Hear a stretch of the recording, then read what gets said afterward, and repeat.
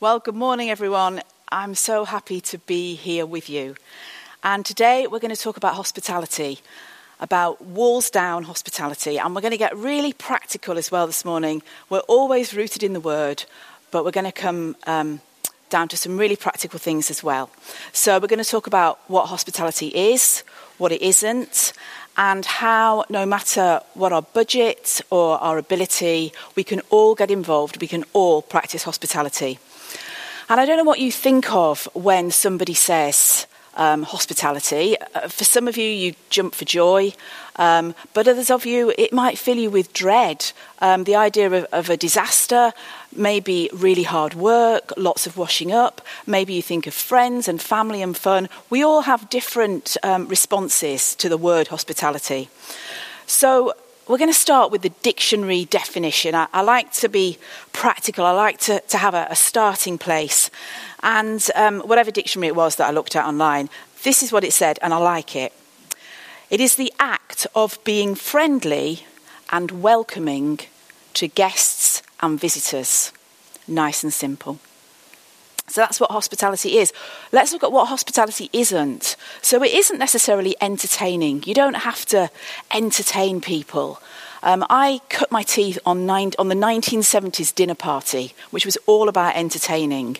And my mum would be doing the entertaining and I would be in the kitchen doing the cooking. She wasn't allowed by a naked flame because it was the 1970s and she was wearing chiffon.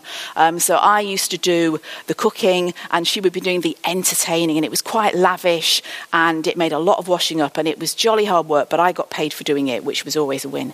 But that's not what we're talking about here. It's not even necessarily cooking, although food is good as part of hospitality, but it doesn't have to be. And it's not about presenting a public face or being the perfect host in the perfect house. I have a quote on my Instagram account, which is mainly about food because that's where my interest lies. But the quote is this: hospitality isn't about letting people into our perfect homes. It's about letting them into our imperfect hearts. And I don't know who that is attributed to. I couldn't find out. But I'm just going to say it again. Hospitality isn't about letting people into our perfect homes. It's about letting them into our imperfect hearts. And the point is that hospitality is all about connection. It's not what we do. It's how we connect with people. And for those of us that are intimidated or pressurised by the thought of providing the perfect food in the perfect house, well, you don't have to be. What you have to think about is how do I connect with people? How do I join with them? And I was thinking about the table as well. Like Marcus was saying, Mark Lawrence has a lot of stuff about the table on his social media. But the table isn't just a physical space. The table can be a sacred space. The table is the joining of hearts. The table is a platform. And so you don't have to be restricted by, I haven't got a table, or what can I provide for the table? It's all about the joining together of people. And that is the heart of hospitality. And that's also the joy of hospitality in a global pandemic. The expectations are removed. The bar has been set much lower. So what was once the height of rudeness, talking to people on our doorsteps, has now actually become a thing. You know, you don't have to invite. In fact, you can't invite people in at the moment, but you can talk to them on your doorstep. And that's a great thing, and I'm going to come back to that a bit later about how we make the most of the season that we're in currently. But before we do that, let's look at how Jesus practiced hospitality, and we had a hint of that from Karen this morning. You know, Jesus would have fit right into our current climate because he was the master of simple al fresco or outdoor dining. It's what he did best. And we don't know much about Jesus' house or home or where he lived. We don't learn an awful lot about that, but we do know that he spent time eating and drinking with his friends and his disciples. We know he went to Mary and Martha's house, to Lazarus' house. We know that when he met Zacchaeus in a tree, he actually announced to Zacchaeus that he was coming to stay at his house. And from that, Zacchaeus' life was changed and he repented. And that's a great story I haven't got time to go into today. But that was all part of Jesus Well, really offering and receiving hospitality, because when you go to somebody's home, when you're a guest, that's as much about hospitality as actually being the one doing the inviting. And we'll touch upon that a bit later. And there are a number of accounts of Jesus feeding the 5,000 and the 4,000. And he provided simple food at a time when people needed it. And then at the end of John, we have a lovely account of how Jesus made breakfast for the disciples. And we're going to pick up the story in John 21, verse 7 to 12. Then the disciple whom Jesus loved said to Peter, "It is the Lord." As soon as Simon Peter heard him say it is the Lord, he wrapped his outer garment around him and jumped into the water. The other disciples followed in the boat, towing the net full of fish, for they were not far from shore, about 100 yards. When they landed, they saw a fire of burning coals there with fish on it and some bread. And Jesus said to them, "Bring some fish of the ones that you've caught." And so Simon Peter climbed back into the boat and dragged the net ashore, and it was full of large fish, 153. But even with so many, the net was not torn.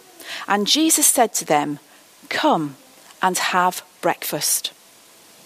A shoreline, a fire, Jesus' favourite meal, bread and fish. Simple fare, just what was needed at the time. And the result is that Peter reconnects with Jesus. We haven't got time to read on in the story today, but it's a really significant moment when Peter is able to tell Jesus how much he loves him 3 times, just as he denied Jesus 3 times. And there wasn't a table, there was a beach and a fire, but what was created was a sacred space. What was created was a table of reconciliation, a table of connection. And that is such an important thing for us. So Jesus is a great example of walls down hospitality. He provided what people needed at the time. So let's look at how we can do that. Now, trying out hospitality, while the expectation is low, while we're in this season, let's make the most of that. Let's make the most of the current climate. You don't have to wait till we're back to normal. And if you look over here, you can see some of my pre-COVID hospitality items. Let me stand over here. So my tablecloth, if you're lucky, not ironed.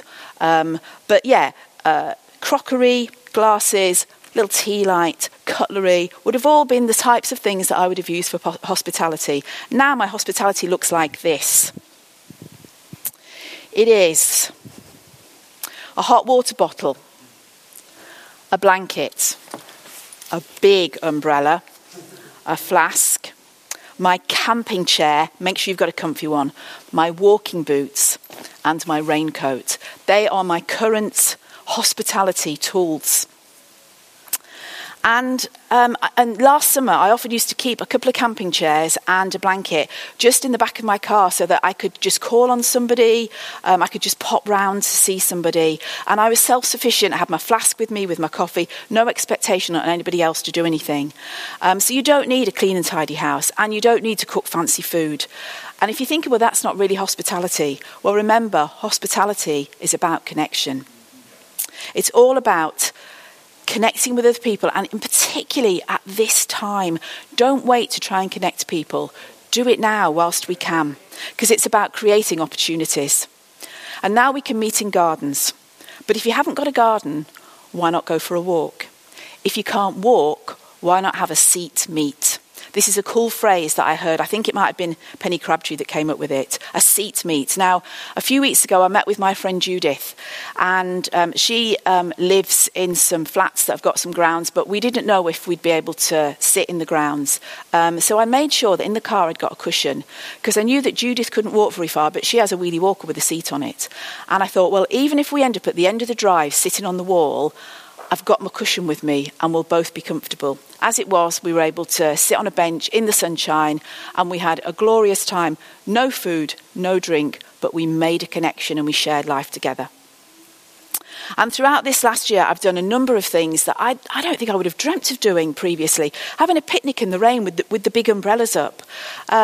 Just standing on a doorstep, again, under an umbrella quite often, just chatting with someone. Having somebody stand on my doorstep. Now, I found that really hard. Everything within me, particularly in the first lockdown, everything within me wanted to be able to invite somebody in. But it's all we could do was stand on a doorstep, and that was enough to make a connection. I've had chairs around the front door when we couldn't come in gardens. I've got a favourite rock in Eileen Bruff's garden, which I like to perch on. She sits on the bench and we can have a little chat together. I've walked around people's neighbourhoods with a coffee and a muffin, maybe where we don't have the privilege of having lovely walks. Maybe we've just walked up and down the street. But again, I've just been conversing and making connections with people. So whilst we're still under these restrictions, make the most of that. Now, my next few points are more about what happens when we've come out of that. So if I say invite somebody around for a meal, I don't mean now. I mean when we can, okay? But the first point is make the most of the current climate. The second point is be prepared to take a risk.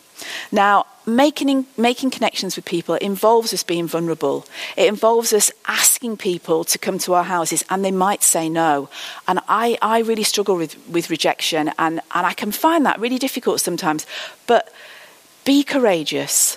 Ask somebody to come to your house, make that connection, and be prepared to ask open questions, and be prepared to give something of yourself, whether you're the guest or whether you're the host. Be prepared to give something of yourself and share some of your life with someone. So be prepared to take a risk. And thirdly, if you lack confidence and resources, collaboration is the key.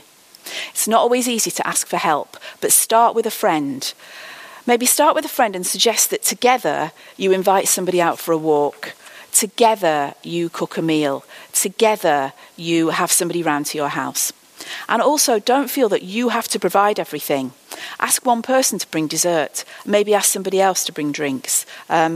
I once did a meal where somebody roasted the joint at their house. I did all the trimmings at my house. And then when it was time to get the joint out the oven, they wrapped it up in some tea towels, brought it to our house. And it's like, I only did half a meal and it was fabulous. It just took all the pressure off. So collaboration is really important. I'm amazed by how many people actually say to me, what would you like me to bring?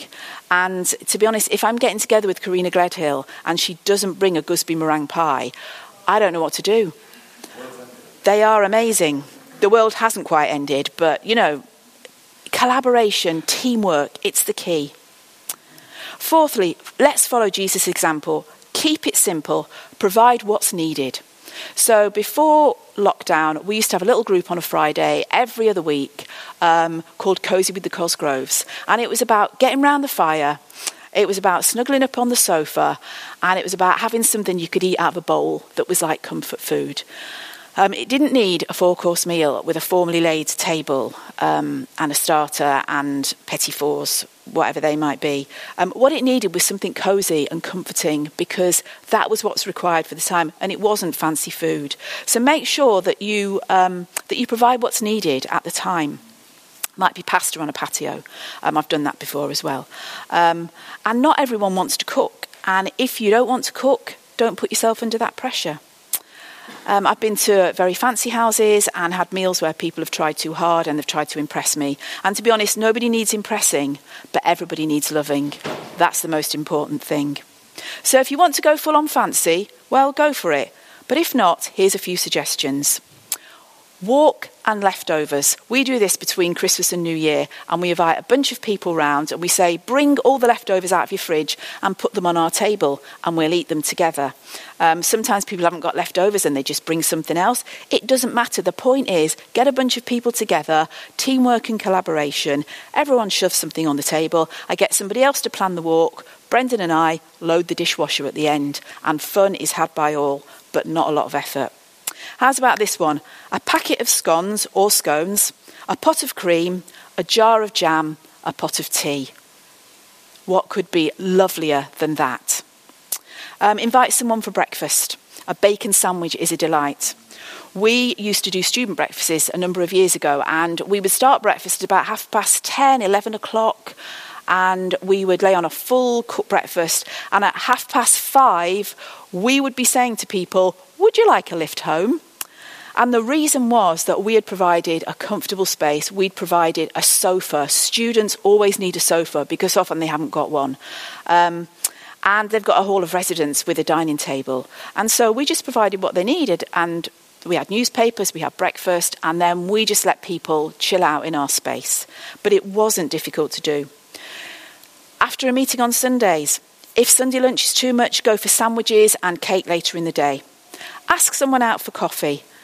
Meet up for a walk and you provide the drink and the snack. There's all sorts of things that you can do to follow Jesus' example and provide simple food at the right time. Point 5, be prepared. Maybe practice a few dishes, have some things in the house, have a range of drinks, so something decaffeinated, a high juice squash, a herbal tea and some regular drinks. Keep a bag of crisps and a packet of crisps in the back of the cupboard. I mean a bag of crisps and a packet of biscuits in the back of the cupboard, hidden from the family. So if someone pops around or you want to invite someone round, you've got something for them. Do your homework. Is there anything they don't eat? And don't let a lack of table or space be a problem, but tailor your food to it. So a bowl of rice and curry sitting on the sofa is easier than sawing your way through a pork chop with gravy. So just be prepared, do a bit of homework. And finally, be yourself and have fun. It is supposed to be fun. Hospitality is not supposed to be about getting all your ducks in a row. It's supposed to be enjoyable. And it's not about you doing all the work and everyone else is sitting round. So make sure that you have fun. There is always a plan B. Plan B might be toast, but there is always a plan B. So be yourself and have fun. So as we finish, to sum up, these points: try out simple hospitality still while you can in this season. Take a risk and let people in. Collaborate and ask for help. Keep it simple and provide what's needed. Be prepared, be yourself, and have some fun. Remember, hospitality isn't about letting people into our perfect homes. It's about letting them into our imperfect hearts. If we let the walls down of our imperfect hearts and we let each other in, we can change the world. 1 cup of coffee, 1 bacon sandwich, 1 bowl of pasta at a time. Let's pray. Father, I thank you that you created a table for us in the midst of our enemies. And God, I thank you that you have given us everything we need, that if we let our walls down, we too can create that sacred space where we connect with others. And God, my prayer this morning is that you would give us courage, that you would give us a heart to take a risk, that you would give us hearts that have walls down and look out to other people. And together, 1 bowl of pasta at a time, we would change the world, we would connect with one another, and we would see you glorified, Father, in our hospitality. In the name of Jesus. Amen.